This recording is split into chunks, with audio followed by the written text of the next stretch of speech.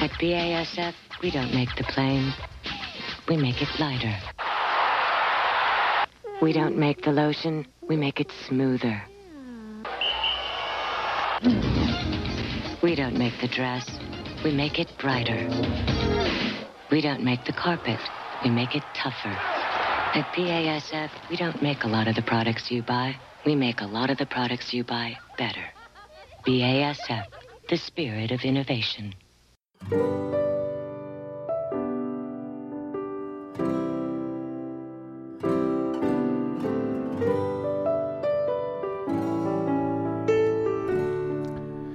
Are you the leading brand in your market? Are you the leading person in your department or the most skilled in your company? Or are you the challenger brand, second or third and trying harder? Or maybe you're working your way up the career ladder in your business, the challenger for the top position in the marketing group. We live in a time of change. Any leader, any company can fall from the top spot at a moment's notice.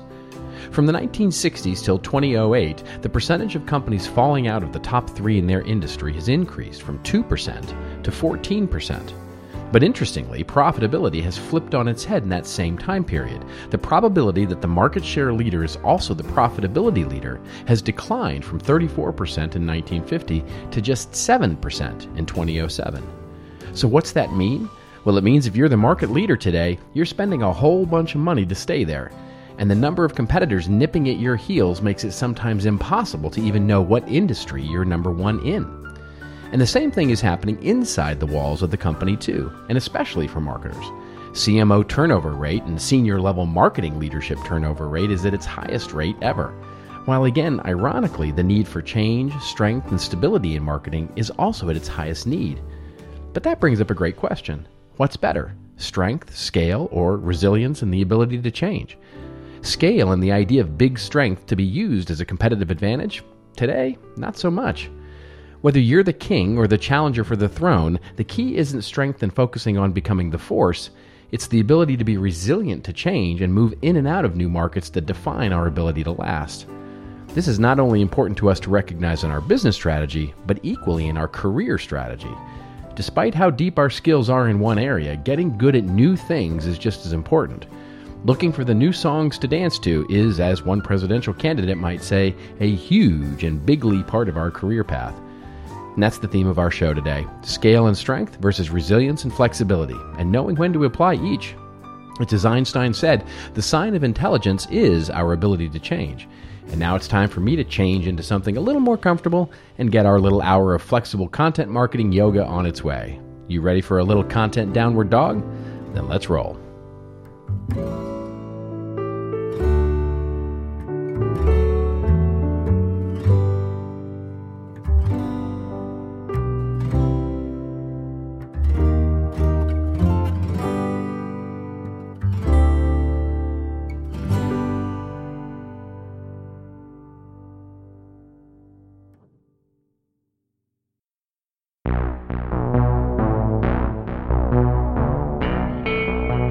And now for your listening pleasure, here's Polizzi and Rose, PNR with This Old Marketing.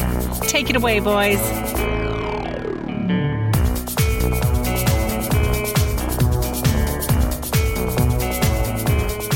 Hello, content marketers. This is Robert Rose, and welcome to episode number 152 of PNR's This Old Marketing, recorded Monday, October 10th, 2016.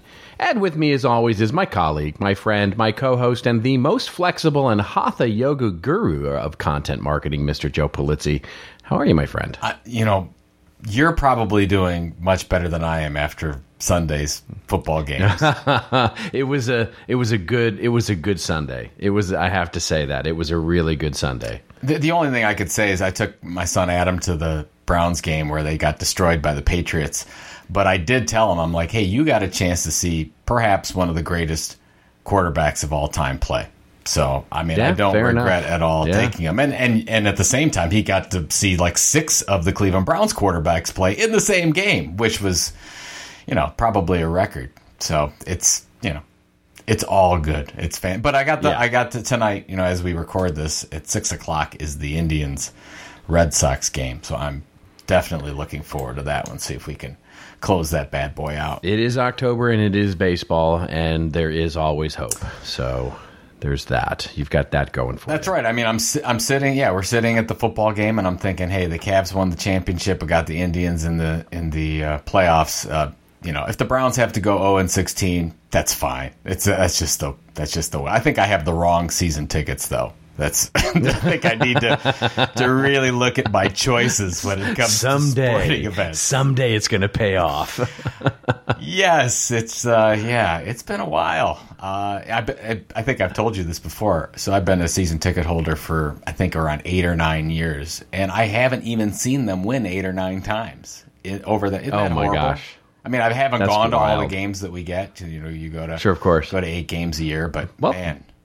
Have you ever considered that maybe it's you? I actually have. I was thinking that it was definitely me last night, yesterday at the game. It's got to be me. I'm sure if I wasn't there, they would have beaten up on the Patriots. So yeah, of course. So, anyways. Well, before we get started, should we tell everyone about Intelligent Content Conference? I'm excited about this. So I have to be honest. We have done something really special this year. You and I. What's that? About ICC. What have we done? That's preparation, folks. Preparation and rehearsal. That's what we're talking about here. This is you're seeing a well-oiled show machine right here. No, what we've done for ICC with programming the event this year with some really cool, interesting, forward-leaning speakers. It's going to be an awesome event. Well, and we're mentioning it because the registration just opened up. So go to intelligentcontentconference.com. Check it out. It's March 28th to 30th, 2017 in one of my favorite cities in the world, and maybe not yours, but Las Vegas. And we will be there. And we've got a real focus this year on artificial intelligence and machine learning. As everyone knows that's listened to this program, we've been talking about it here and there. But we are super excited, and we want to see you there. So just want to let everybody know, hey, it's on. Registration is open now, so check it out. Take a look. We'd love to see you there, and I think this is by far going to be our best one ever. So I think that's what I was trying to say. Well, it's because you've been more involved in the programming this year that you can't just leave these things to me. I absolutely. It'd be like me doing this podcast by myself. It would be lonely. I mean, it'd be like normal. Like I just talk to myself. So lonely. All right. So shall we? Do we have any news? This non-political news this week? We do. Oh my gosh! Don't even get me started. I'm just so tired. I'm just. We're not. No. We're not going to bring up any politics on this program. Yeah, I just was throwing it out there because it was I was telling you, like I couldn't find any news that was non-political in my Facebook feed. So it's hard. It's hard to actually go through your Facebook feed these days and just not be depressed. But all right. So we will move on from there. And yes, we do actually have news here. And the first story for our show comes to us courtesy of the Wall Street Journal, and it is that the New York Times has shunned banner ads in favor of a proprietary ad format. And so the article opens up by saying the New York Times is moving away from standardized banner ads on its website and plans to replace them with its own proprietary display ad format. So why is that, and what does that have to do with content marketing? Well, as the article goes on to say, online banner advertising has become increasingly commoditized in recent years, with the same standardized rectangular formats appearing on sites across the web. Marketers lament the lack of creativity in the format and have started to question its effectiveness, which has driven down ad prices. Meanwhile, platforms such as Facebook and Google have built huge ad businesses with their own proprietary or native ad formats and offerings. Spotting this trend, the Times is rolling out its own cross-device ad format called FlexFrame. This is the interesting part, to modernize its display ad business and improve the experience for both users and marketers. And one of the things that I thought was interesting about this, Joe, was as you went through the article, they actually showed a couple of examples of what that new flex frame format would look like.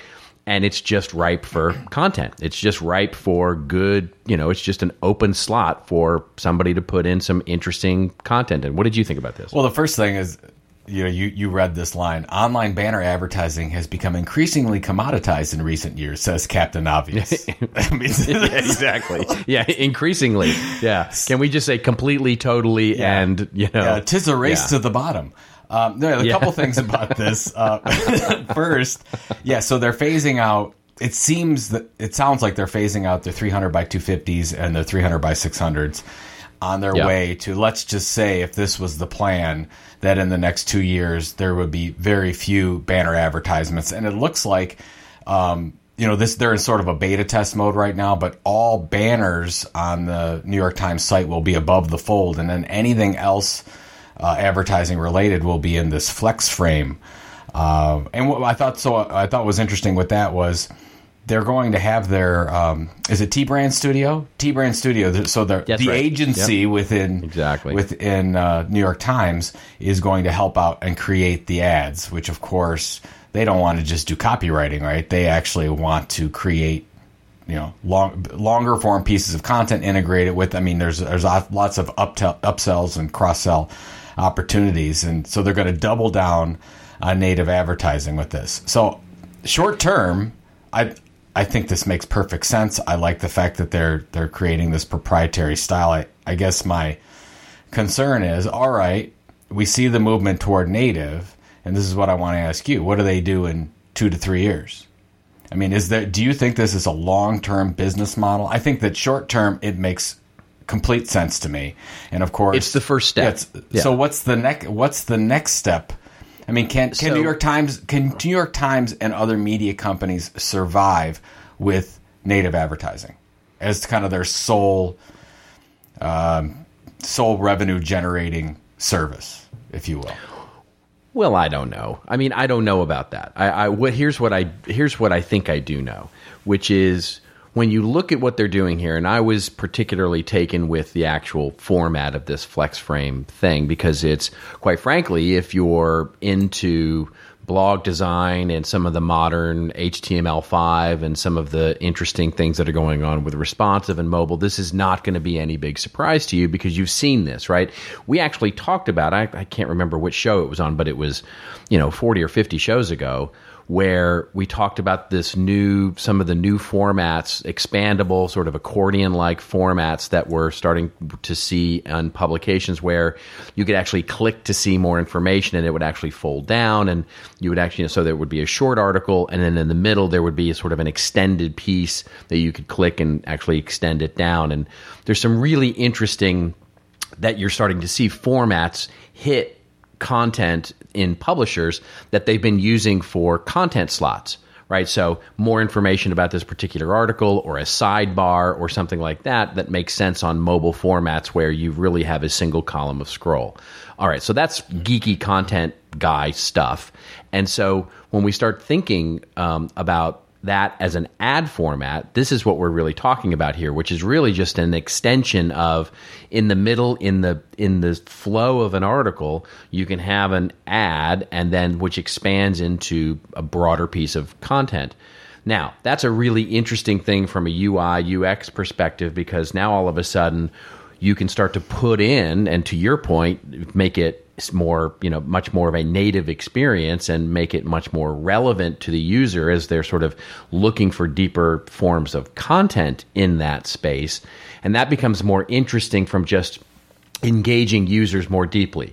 So that means layering, sort of looking at content as layers, and some of which will be a paid placement within other articles, which is really redefining the idea of advertising more broadly in a digital sort of format. What is next from that? I don't know. I tend to agree with you when you go off on the idea of multiple revenue models and productizing and other ways of sponsorships. And I don't think native ads is ultimately the ultimate solution for publishers to survive. I think in many ways, as we've discussed on the show, we have to think about the idea of diversifying across, media companies will diversify into products as product companies are diversifying into media, and capturing audiences is really at its core there. So I buy all of that, and I'm in all of that. I think this is a good first step toward providing a more diversified way for them, and customized and more human and more engaging way to provide monetization of content in the short term. And maybe the medium term as well. I think you're going to start to see other publications really adopt this.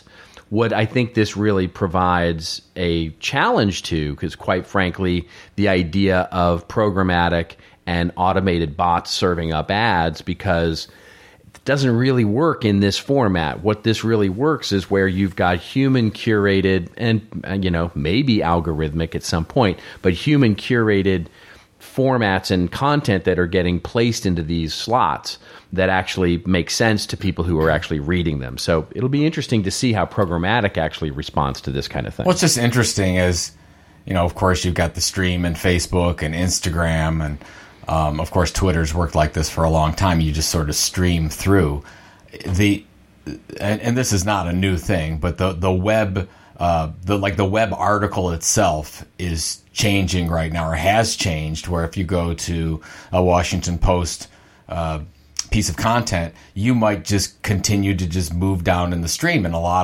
and not like go to a new page, right? It'll just be continuing relevant content based on what you just clicked on. Some of these media sites are saying, hey, we're going to get rid of comments altogether. That means that if it's not just a page, then sponsored, promoted stories like you'd see on Taboola or Outbrain, those might go away, or those might change. So you're going to see, okay, I'm going to this article. Oh, then there's a native ad, and I'm going through again, and the article's done. But then I'm going to another article. There's another native ad, and I think you just can continue to scroll, and that user experience people are used to because they've been dealing with that on social media.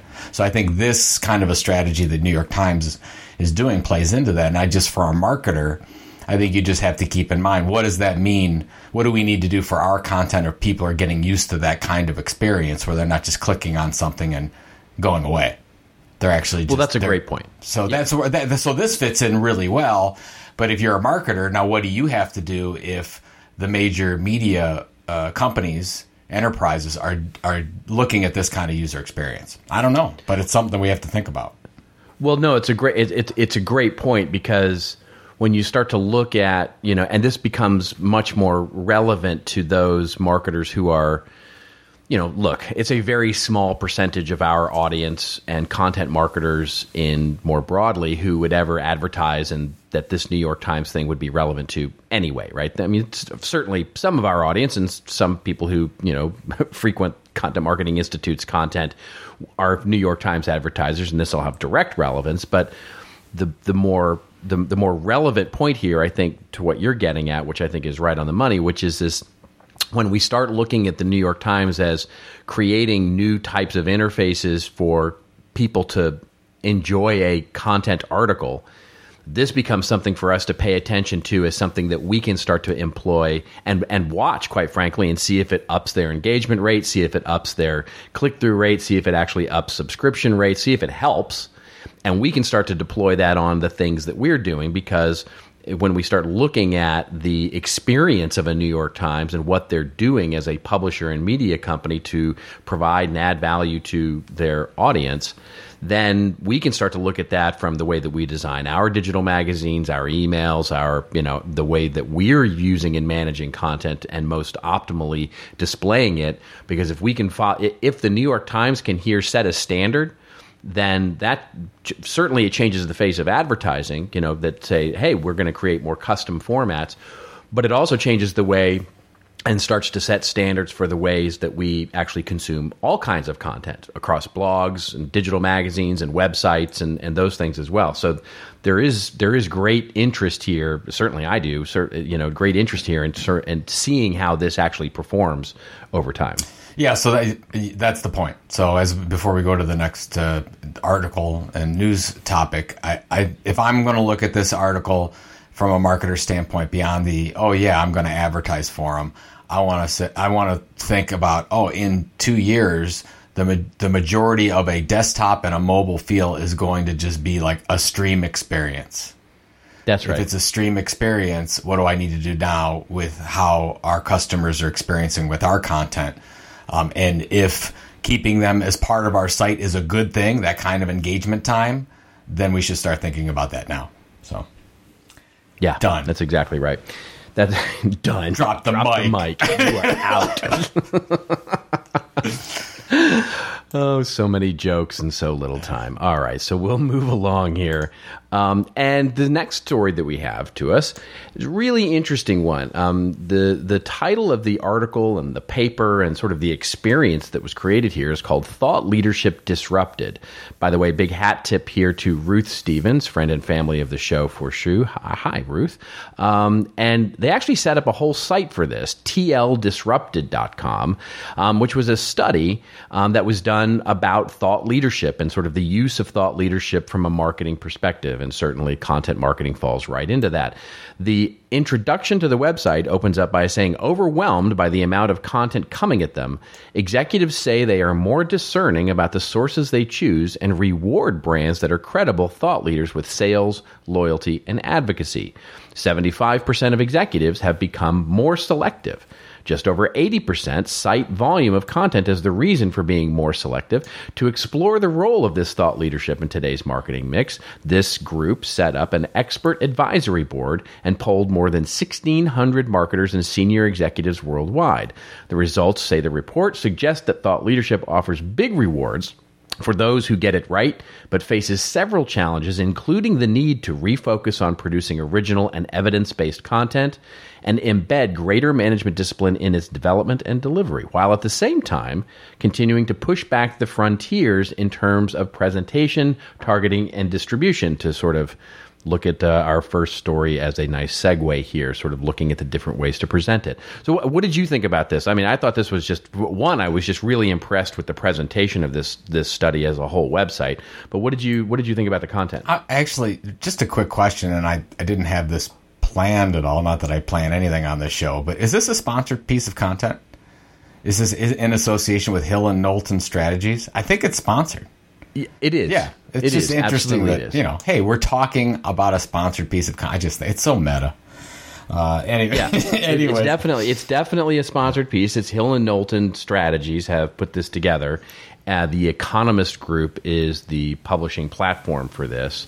But it's a whole, I don't know whether you'd call it a native piece or whatever, but they basically set up an entire mini site for this study. Well, I don't disagree with anything that this report talks about. I mean, I think that I love the idea of evidence-based content, where, I mean, we've talked about the value of research specifically. If we're talking about thought leadership, we're probably talking about business to business here. So if we're talking about B2B, the whole idea of taking a position around an idea and then using research to back that up is incredibly important. Of course, that's what this piece is all about that they're doing.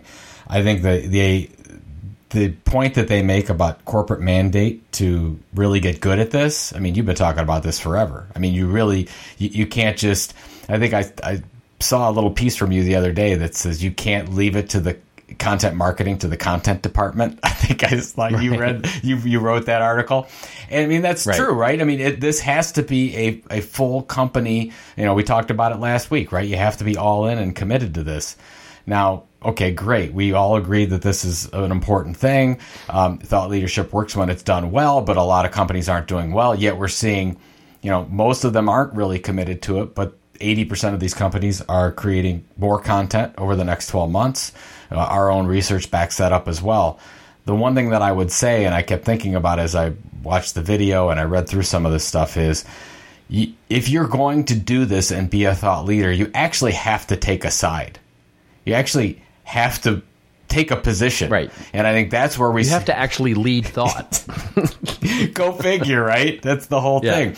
And I think that the majority of thought leadership programs that we get sent to us and we happen to see just talk about what's going on. They're very vanilla.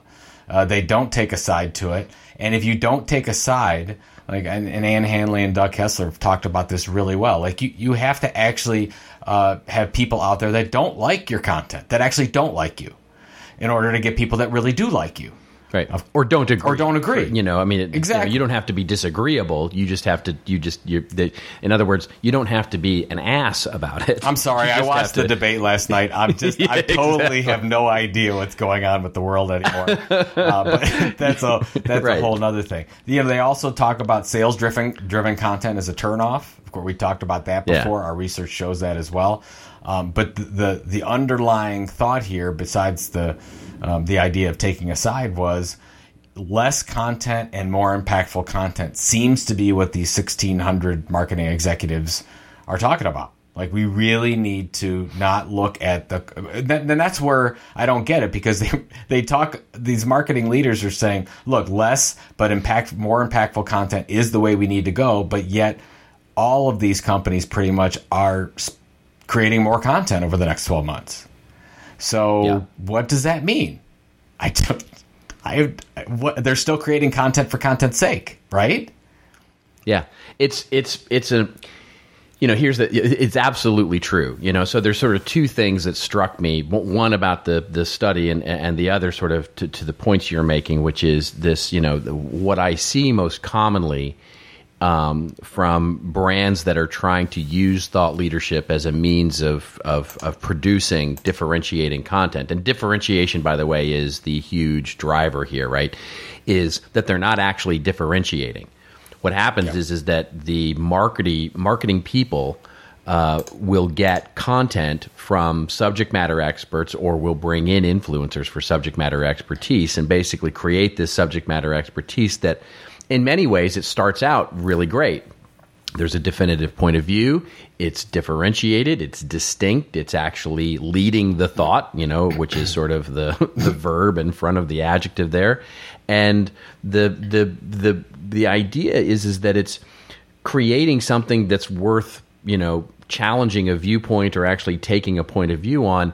Then all of a sudden it goes to legal, and then it goes to the account people, and then it goes to sales, and then it goes to other departments. And by the time it goes through that sort of, valley of people through sort of pulling any value that it had out of it, it comes out and it's still 4,000 or 5,000 words of a white paper, but it's just mush.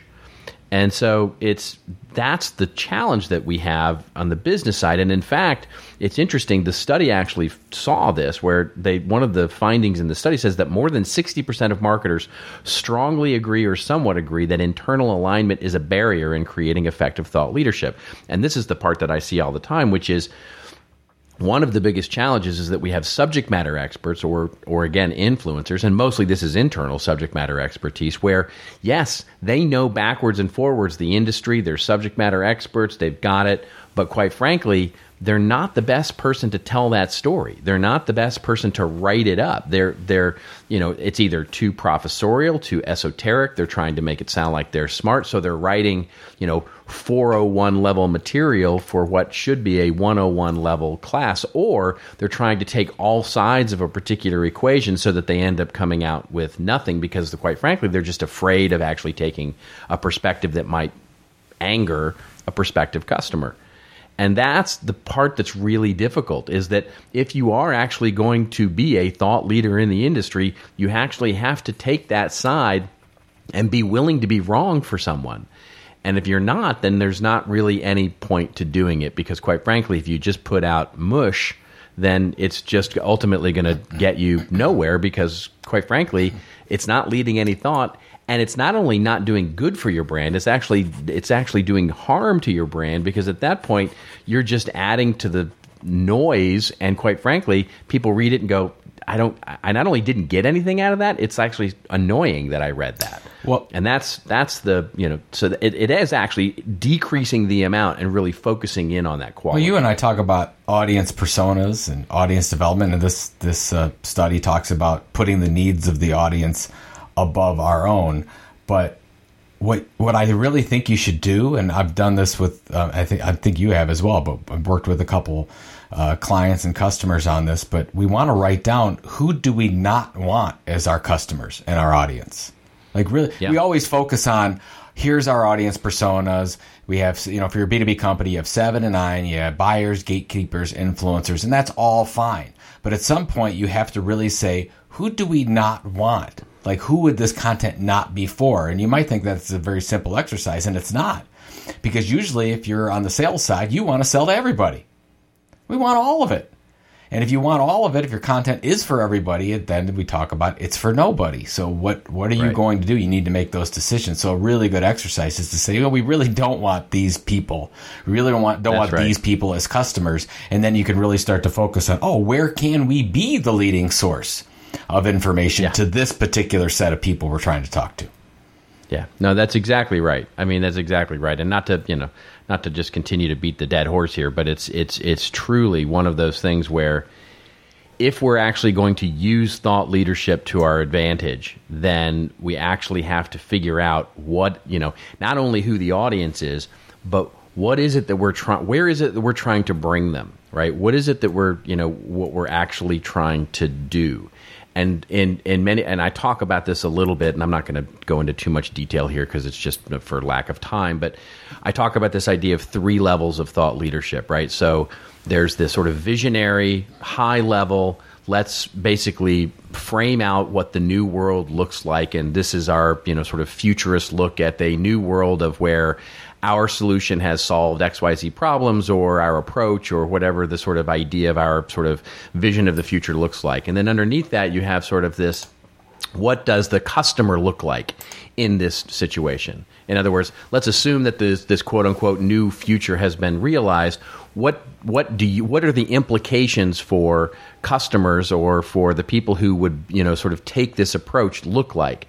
And then there's a third level, which is this, okay, how do you actually do that? What's the how-to, the mechanics of actually making that particular change if you're interested in making that change?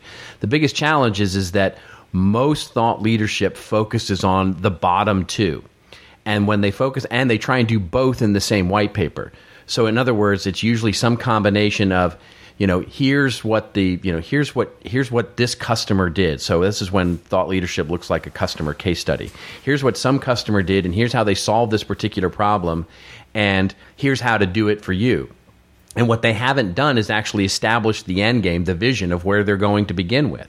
And so if you haven't convinced a customer that the future is actually a better place, then telling them how to do it bears no merit. And if you do just the top, if you just set the vision of what's going on in the top and you never explain the mechanics of how there is actually a change that can happen here, then you lose basically people at the vision. So all 3 are important, but it's important to recognize which of the 3 that you're actually trying to do in any given piece. If you look at most content calendars, they don't have an audience outcome field. And I think that's a big problem. Like, we're creating this piece of content. What's in it for the audience? Where do we want to take them? That's right. And I think if you do that, you will change everything about your content marketing approach. If you really just focus on, before doing the thing, actually focusing on where are we taking them? And that's just a very little fix-it strategy that you could put in that you could try tomorrow and say, okay, we're going to add audience outcome to our editorial calendar and see and make sure that everybody that's looking at this knows this is what we want the audience to get out of this piece of content. Exactly. Love it. I like it. Yeah. I like it. Me too. All right. You take that. You take that and you do it one day. All right. Let's look at our last story here very quickly, and this comes courtesy of thedrum.com. And the headline is, What McDonald's, the fast food restaurant, has learned from its failed YouTube channel. Big hat tip here, by the way, to Kim Owens at Buzz Boulevard on Twitter. So thank you, Kim, for the shout out on the hashtag. And the article opens up by saying, as suddenly as it came, McDonald's YouTube channel went, and the restaurant has opened up about what went wrong during that 12-month period, particularly the challenges of simultaneously scaling content and generating earned media value. The fast food chain was one of the most high-profile brands to enter the content space last September after recognizing that it wasn't connecting with 16 to 24-year-olds. Enter Channel Us, a YouTube channel presented by popular YouTube faces Ollie White and Gabriella Lindley, which focused on how-to videos such as how to become a music video director, how to dance, featuring famous faces in different fields. At launch, McDonald's heralded the channel as a groundbreaking moment for the brand in the UK, but just over 12 months later, and with none of the 9 films posted in 2016 managing to hit 1,000 views, the chain decided to cut its losses. The article then goes on to talk a little bit about more of the failure of the YouTube channel. I definitely have a take on this, but what was yours, Joe? My take exists on several levels, Robert. Several philosophical levels. I'd like to hear that. I'd like to hear the Nietzsche level exactly. of this take. All I have on these are questions. I have questions like, what was their goal? Like, really, Yes. what were they trying to do? Now, it sounds like they only hitting or not getting to 1,000 views on any of these films is not a good thing. Doesn't sound like a lot to me for a consumer side brand, but I don't know. What was the goal? Were we trying to target certain people? Were we trying to just, is this a new form of advertising for them and they were just measuring it with reach? I don't know. So, a couple other things. I didn't really get the as you said, the content position, right? The differentiation. McDonald's doing a how to dance or how to be a music director, it doesn't quite click with me. I don't know why they decided to go that direction. I'm not sure that makes sense to me. So I would go back and say, well, are they just trying to create lots of content that they think this audience would be interested in, or are they trying to create content, as it says later in this piece, in content that has a purpose, some kind of a purpose, which I think is really important. YouTube, like, all right, not easy to do. Not easy to build a platform on YouTube. We've talked about that in the past. So why did they end up choosing YouTube for that one? Maybe they didn't wait long enough. Just 12 months seems like a long time for a campaign, but for a content marketing program, not very long. So, or did you just not give it enough time? Here's my last thing, and I have a lot more questions, but I want to get your take on this whole thing. If they created 9 films in 12 months, which I'm just like, okay, don't really get the consistency of that. And they only were able to hit, less than 1,000 views on any one of these or whatever the case is. They were not putting anything into distribution. They couldn't have been putting any money into distribution, which is the big no-no that we've talked about for the last year. That if you're going to create content, anything like their McDonald's is doing, and you don't have a current audience built on the platform that you're creating this content on, you better put some money behind it. And I don't think they did that, because if they would have put even a couple $1,000, they'd have gotten more views than that. So I just don't know if this was a well thought out program. By the way, if they kept going with it and put some money behind it, maybe it would have worked. Maybe so. I don't know why this thing fell down, but yeah, I have like 17 other questions, but I'm just going to leave it right there because I want to get your take. Well, here's the thing. It's one, there's a lot to learn here, I'm sure. And so, this is the first and foremost one is to your point, what was the goal? Where were we trying to do with these folks once they actually watched one of these videos? Yeah. What was the call to action? What were we actually trying to do with them? Were we trying to pull them into an owned media experience and turn them into subscribers and learn something about them? My take, as I read the article, is they were trying to learn how to reach the tricky millennial sort of crowd. And to your point, just building a YouTube channel is probably the worst possible way to reach that particular crowd. And so, if you were looking at a list of things to do to reach the millennial crowd, launching a YouTube channel is probably number 474 of that would be on that list. Now, to your point, promoting a YouTube channel or building a video channel more broadly, just talking about video, in other words, using video and doing short films that do things like teach people how to dance or teach people how to do things. Now, that's an interesting idea. There's an interesting idea there, but then how does it express itself? And so I think, honestly, without knowing any of the details of, just like you're saying, with a million questions, my guess is what they did is they let the format drive the idea. In other words, somebody said, let's launch a YouTube channel, and then somebody went, great, what should we put on that YouTube channel? Right. And so it should have been exactly the opposite of that. It's, what is it that what would these kids really value? Well, they might value, how-to videos of how to dance or how to make music or whatever we're trying to do, and these YouTube faces that these YouTube stars could provide might actually give us some credibility with that. Great, that's an interesting idea. Now let's talk about whether YouTube is actually the best mechanical vehicle for that, or whether it should be Snapchat, or whether it should be, a combination of Snapchat plus Facebook plus YouTube plus a blog plus let's figure out the idea and the content and the story first, and then all the different ways that it'll express itself. Because to your point, television should have probably been one of the ways to do that. Print might have been one of the ways to do that. Twitter, Snapchat, many of those things would have been great promotional vehicles to actually pull people into these experiences. And then certainly, 1,000 views on each is a low bar to try and hit. But the question is, what's the bar? Yeah. Right? Are we trying to get to 10,000 or 100,000 or a million? What is good? What does success look like?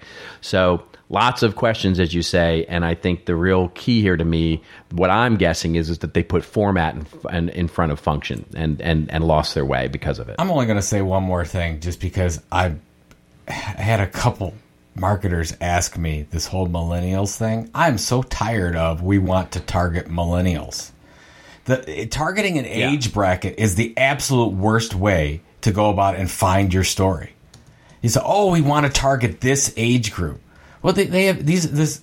It's not just an age group, right? You're targeting a certain group of people with certain likes. You want them to do certain behaviors. Let's focus on those things. If they happen to have their in the 16 to 24 age bracket, then fine. But I don't get the whole thing. Well, we've got to target this age bracket, and of course that's the way that it's been done for a long time, right? But I think that maybe we should move out of that a little bit and focus on. What is this age group like? You could look at anything. That age group likes 1,000 different things. And what I don't get it. I don't like it. Yeah. It's get off on a rant here, but yes, the whole idea of millennials being some sort of alien species that we have to sort of, have special treated. Needs of it. It's like, come on. They're, it's kids. It's, they're kids like we were kids, like anybody's kids. And they have different means of, like every generation before them have had different means and different values and different things that they aspire to. And yes, that's one of the main things that we have to do as marketers. Guess what? That's marketing. It's just, that's what it is. There's no secret formula here. I wish there was. I think it would. Yeah. I think it would be Yoo-hoo. I think Yoo-hoo would be the secret formula if there was one. Yoo-hoo. Yes. Yeah. Pudding. Yes. Yoo-hoo and pudding. Pudding pops. So, all right. Speaking of Yoo-hoo and pudding, we have the most tasty and delicious sponsor to talk about. Yes, we do. Special thanks to our sponsor this week, Ion Interactive. Our good friends at Ion, and they are offering a very interesting user experience that everyone needs to check out called 50 Ways to Engage Your Audience, an interactive lookbook. Now, if you want to find a fun way to really look at these 50 ideas for improving content engagement, then you found it. This interactive lookbook is what you want to take a look at to find out how you can create better content, how you can engage your audience in different ways, and they show you actually how to do it. And you can get all kinds of ideas and results through the lookbook. So you can go to cmi.media/PNR152, cmi.media/PNR152. And Robert, I was flipping through this. You've had a chance to check it out. It's definitely worth the look. It's just a fun way to educate yourself. And by the way, if you want to get it, there's a PDF as well that you can download. So if you don't like the user experience, if you don't want to have fun, if you don't like fun, you can get the PDF, okay? Because we've got you covered. But if you'd like to have fun, if you're an opponent to fun, if you're against fun. Some people don't like fun. We like fun. We like the lookbook experience. But if you don't like that, then there's the standard old PDF for you. So cmi.media/PNR152. Thanks to Ion Interactive again for being our wonderful supporter and sponsor. Absolutely. Thank you. It's a really good piece of content. And do enjoy the fun. Enjoy the fun of it, because it's a delightful piece of content. All right, ladies and gentlemen, it is time for your favorite part of the show, which is our rants and rave section, where Joe and I go off on a little bit of a rant or a little bit of a rave over something that makes us feel like, like we've hit a brick wall, or something that makes us feel flexible, like we're doing sun salutations for the entire day. And let's see, I'm going first because I have this. You know what? I got to tell you, you're much more confident the past few episodes. You just know. I thank you. Well, you know I finally. It's taken me 150. Second. Yeah, it took me about 150 episodes to get it down, but I'm definitely it's something that has finally sunk. Well, there it is, folks. Now you've heard from the master. Like how long? How many episodes? How many podcast episodes do you have to do to really understand the format? It's 150. 150. It's 150. Yeah, it's 150. It's basically 150 hours before you figure it out. Thank you very much for calling me out on that. I'm watching the bus as it drives away, and I was under it. Thank you for that. You and Mike Pence. Okay. There you go. Yes. So I have two very quick commentaries here. I don't know whether they're rants or raves, and as you've also stated before, I often sort of cross the boundaries of each. But here they are. The first is, as I have been on record for a gajillion years, it seems, certainly the last two, about Google purchasing Twitter here. And so my social feed last week was filled with lots of people sending me emails and direct messages and whatnot saying, hey, guest, look, Google has dropped out of actually buying Twitter. And they're saying basically that everybody's dropped out and Twitter shares took a hit because of it. And what I want, and what I'll link to in the show notes, and certainly what I would point out is that, folks, everybody take a deep breath. This is what's called a negotiation. This is what's going on here. They're driving down the price of the stock very, very, very consciously here. There's actually a Wall Street Journal article and a video that I'll actually link to in the show notes where the analyst actually agrees with me. Now, again, I could be wrong. I could be wrong about Google actually being the ultimate suitor of Twitter, and there may be something in Twitter's books that truly is a poison pill that Google doesn't want to swallow here. And so anything could happen. I'm certainly cognizant of that. But in my mind, Google is still the number one leading contender to purchase the social media platform, and if they don't, then it's something that they will have taken a big swing and a miss on.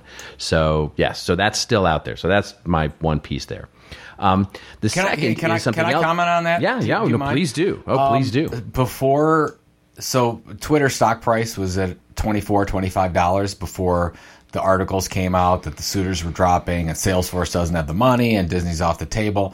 So they've lost $8 per share in this, and that's something like $6 or $7 billion in market cap that's dropped. Yeah. So the price. That's right. So to your point, this could be an absolutely brilliant move if Google stays in. And you and I were talking before the show what we think. If that's the case, which it very well could be, $22 to $23 is a lot different than what they would have had to pay, which was probably around $28. That's exactly right. They're saving a lot of money. If this goes through, they will have saved a lot of money. And this is not this is not unheard of. This happens in many, the best, this is literally them sitting in the sales manager's office and the sales manager going, that's the best deal we're going to do on that car. And you getting up to walk away from buying the car and them chasing you out the door saying, no. We've got a special deal just for you. So somebody let it leak. Somebody let it leak that we're not interested. Then we're going to come back and get them at $20 a share. So. Is that the voice that I like that voice? That's Sergey's voice. I'm sorry. Go ahead. I like that one very much. All right, my second one, very quick commentary here, is something that also hit my social feed. Some of you sent this as a story idea. And a few of you sent it to me privately as well, based on my rant on the Olympics, which is the NFL this week announced that they had sent notes back in September to the teams, all 32 teams, basically saying, listen, we don't want you to be posting animated GIFs and video to social media during the games, and they may now get fined for it. And it's something that they announced back in September, but actually a few teams had gone awry, and they've actually started to make some waves because they're actually levying some of these fines here. I'm going to actually sort of basically say, look, I I agree with the NFL here, to a degree, and I know it's a little. I know it's definitely a first for me to agree with the NFL, but I understand what they're trying to do here. Basically, what the rules say is that the teams aren't allowed either 1 hour before kickoff or 1 hour after the end of the game. Until then, basically post any video, so they can't do live periscoping or Facebook Live video during the game, actually while they're at the game. Totally get that and totally understand it. These are teams, by the way. And then they also don't want people, their teams, posting up video and or animated GIFs of the game within those hours, et cetera, or an hour after the game. And I kind of get it, right? They want to sort of maintain integrity of the broadcast of the actual game itself and not have it being posted up live during the actual game, whether it's a amazing play or whatever. And basically, that's the general thing. I kind of get that. And so one of the things that I think we'll see is whether that they take it a step too far. But for now, I think I understand. So basically, Robert Rose and Roger Goodell are thinking along the same lines. I never thought that would happen, but it's happened. I don't really know what to do with myself. Yeah, I mean, I don't know what to say. It's like the fact that I agree with Roger Goodell on anything is a milestone in and of itself. I just I get it. I understand it. It doesn't infuriate me. I understand them trying to draw some lines here. This is not at all like what the USOC was doing during the Olympics. Totally agree with that. So, do you have another rave or rant or anything? No, that's it. I'm done. Yeah, I'm absolutely done. All right. No, I was just listening. I was enjoying myself just listening to you talk about all kinds of wonderful stuff. All right, I have I guess it's a rave. So this comes courtesy of Scott Monty to Jeremiah Yang's page on web-strategist.com. And basically the article is called Facebook Joins the Collaborative Economy with Marketplace. And if you haven't seen that, Facebook announced last week that they've announced the launch of Marketplace, which is a feature in now 4 countries that enables users to buy and sell their goods using Facebook connections. Now, granted, they got a long way to go. The only reason I'm bringing this up is Facebook is starting to diversify its revenues. We talked about this earlier in the program. They're starting to diversify their revenue streams as a media company. They are a media company. As a media company needs to do, they are way too reliant on advertising revenue, which is like 98% of their revenues. So they're trying to say, okay, what do we need to do?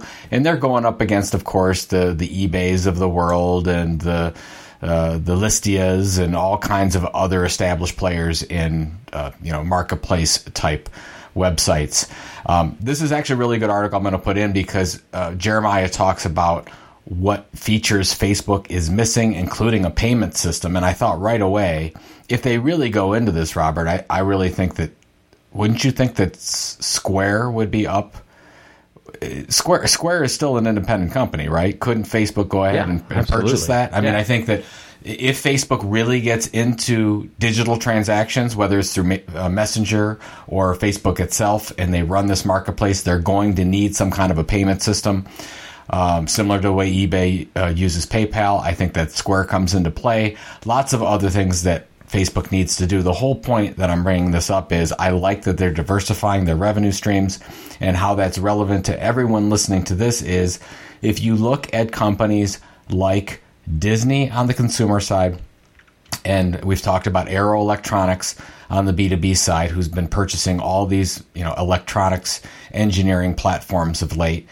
I think that the leading, most innovative companies in the world are both product and service companies and media companies. And you really won't be able to tell the difference. We've talked about it on the show before. I think Facebook is starting to make that play where they will be selling products and services as well as advertising that they'll continue to do successfully. So I think that if you are a marketer right now, you have to think about the other side of that. It's like, do we have an opportunity in media? And you and I have talked about, some things that we're working on about marketing as a profit center itself. So I think that this is just laying the groundwork for the future of what we see most companies as in doing both of these things. It's not just, you're not just going to say that's a media company or that's a brand that sells products or services. I think it's just going to be, wow, they do all these things, like a la Red Bull, right? Of course, we have to mention. That's exactly. We have to mention Red Bull every 4 or 5 episodes, or we get in trouble. Yeah. Well, it's one of those things. It's I agree with you. I think it's this is truly the definition of there's a whole thing going on now with Wall Street and looking at the new sort of new companies, quote unquote. And they're calling them platforms, right? Yeah. So when you look at something like an Uber or an Airbnb or a Facebook or, all of the Google certainly fits into this, new companies that are emerging, large companies at scale that are emerging. Boy, and this goes right to the theme of the show, right? This idea of scale versus, adaptation. And what they're doing is they're sort of adapting in real time and becoming a platform of an audience and then basically monetizing it in multiple different ways. And this is the whole idea of what a platform really is. And so at its core, this is what business success will be, is how many different ways can we actually make money using an aggregated customer base as our source. And that's scale these days. And that scale is an ability to be flexible and adapt to all of these new modes of being able to monetize different audiences that we have. And so, yeah, it's a new world that we're in for sure. I think it's a big secret that you and I are trying to sort of debunk, that there's all these companies out there that are driving revenue directly from their audiences, and not a lot of people are talking about it. I think everybody's talking about content marketing in the traditional way, where we're trying to sell more products and services or loyalty, retention, whatever the goals are. And I think we've got this opportunity to talk a little bit more about that as generating direct profit, the audience generating direct profit, as well as product sales and services sales or loyalty retention. You're kind of adding a new component to that. So, yeah, it's a thing. It's a business strategy. It's a business strategy, and that's ultimately the end of it, right? This is where we are. Is the content and our use of it to monetize audiences is a business strategy, and we would argue it's something that marketers perform, but it's ultimately can and should affect the entire business, not just lead flow. So you have a cool This Old Marketing this week, right? I do have a cool This Old Marketing. Yeah. So this is going to be, what I love about this example so much is that it's right out of your book, right out of Content Inc. So now this is not going to make a ton of sense for those of you who aren't necessarily in California, but this is a small company. And I love it as a small company. So there's a company called the Pressed Juicery. Those of you who live in Southern California and California more broadly may be familiar with it. Basically, there's this guy, Hayden Slater, who is the co-founder of the company, and basically started the company, the Pressed Juicery, and it's as it's named here. It's basically they provide pressed juices. And so fresh juice that's basically pressed and nothing but juice. So no sugar, nothing else into it, just the actual juice itself. And he was a former fast food junkie, sort of called fast food junkie, who basically introduced juice into his diet, and he lost 60 pounds. And they took the passion and they started stores with it. And they started here in Los Angeles, and a really cool, fun startup story. Basically, he was a film guy and an actor and wanted to make films for a living, and then basically gained a bunch of weight and then started as an entrepreneur selling the juice. And there's a whole one, what we'll link to in the show notes is this wonderful story of how he started the company in his bedroom and basically, rented space in this a little restaurant at night so that they could actually make the juices. So they rented space in a restaurant, and then the health department found out that they were actually renting the space and making the juices in this other restaurant, which is illegal. Who knew that? But they found out that was actually illegal. So they actually had to go, fight this big case, with the health department, and did all of that, and basically launched the stores. And this is what I loved about this is that, as he talks about in this article, growing to their first 1,000 customers. And they produced wonderful product, and they had produced this, this stuff, and had their first storefront. And the first thing that they did was they wrote a book. and they wrote this book talking about the benefits of juice and how, getting on fresh juice was really a part of a healthy lifestyle, and it had recipes in this book. And then as part of that, they actually launched this site. This is back in 2013, so a little more than 3 years ago now, actually launched this site called The Chalkboard. And The Chalkboard is also a whole site around food, nutrition, fitness, well-being, style, living. It's this wonderful blog that they started, and as the content mission of The Chalkboard, which we'll also, of course, link to in the show notes, starts, it's a guide to living well with a mix of experts, insights, healthy recipes, natural beauty picks, toxin-free living ideas. They launched not 2013, 2012 is when they launched the actual blog. It was one of the very first things they did was to launch this media thing called The Chalkboard and this book that they started selling through bookstores. And it basically became the way that they drew awareness. It was their main marketing platform for 3.5 years. And so as they've done it through that, they've actually used that platform of The Chalkboard to go, and that becomes their social media presence. And they did Foursquare and Instagram and Facebook, and they used all of that through the content that they were creating. And as they say, to date in 2015, they've basically created 1.3 billion media impressions in 170 countries, and they spent less than $20,000 to do it. Oh my gosh. It's just a great, amazing story here. And it's a huge success story now because they've got stores all over California now. They're growing by leaps and bounds. And it's just a wonderful success story of somebody who started with started by building an audience through content and using that to drive foot traffic into their stores and drive awareness of their idea, their approach to what they were trying to solve, which was, of course, healthy living through juices. And it's just a great story and a great example of this old marketing. What's the name of the company again? What's the chain? Pressed Juicery. Pressed Juicery. I have to check that out. That is awesome. Yeah. Of course, I'm partial to those examples, so I love that. Fantastic. It's great. Yeah. We'll link to the interview with the CEO who tells his whole story in this wonderful interview, and then of course link to the Chalkboard itself, which is their content marketing platform, digital content marketing platform. So a really cool story. Excellent. All right, my friend, what do you got going on this week? I have nothing actually, other than work. I work. That's me singing Rihanna. Oh, God. There we go. Yeah. Heads down this week and really just jamming through a bunch of stuff, doing some writing, doing some client work, and I'm happy to be home, I have to say. Yeah, I mean, no, it's the same, actually. You and I are working on a couple things, ICC and a couple other ideas. And then, of course, we're preparing for the master classes, which we're going on the 6-city tour. So this is sort of the calm before the storm. And then you and I are out on the road. Not that it's a bad thing for us traveling, but it's going to be interesting trying to figure out when we're going to get our the PNRs done. But we'll because we like to when we go into a city, we like to meet and have a drink and of course necessarily and then do a podcast. So. Yeah, well, it'll be one of those situations where you're on the 6th floor and I'm on the 3rd floor, and we're doing it like we always do, but just like 2 floors apart instead of 4 states apart. I think the last time you got a higher floor than I was really upset about that. I'm still upset about it. I know. You care about your status. I'm going to call ahead next time. So.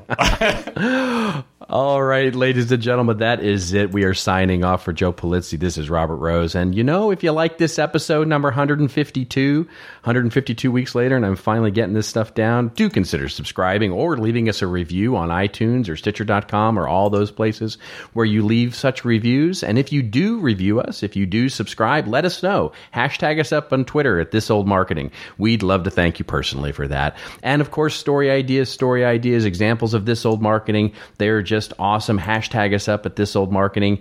And if you've got a question, you can also send us it via email at thisoldmarketing@contentinstitute.com. All the links we talked about today will be available in the show notes, which are available on Monday night as we go to publish the show. And of course, in their full regalia and loveliness on the show post at thisoldmarketing.com on Saturday. Until next week, everybody, remember, it's your story to tell. Tell it well. See you next week on This Old Marketing.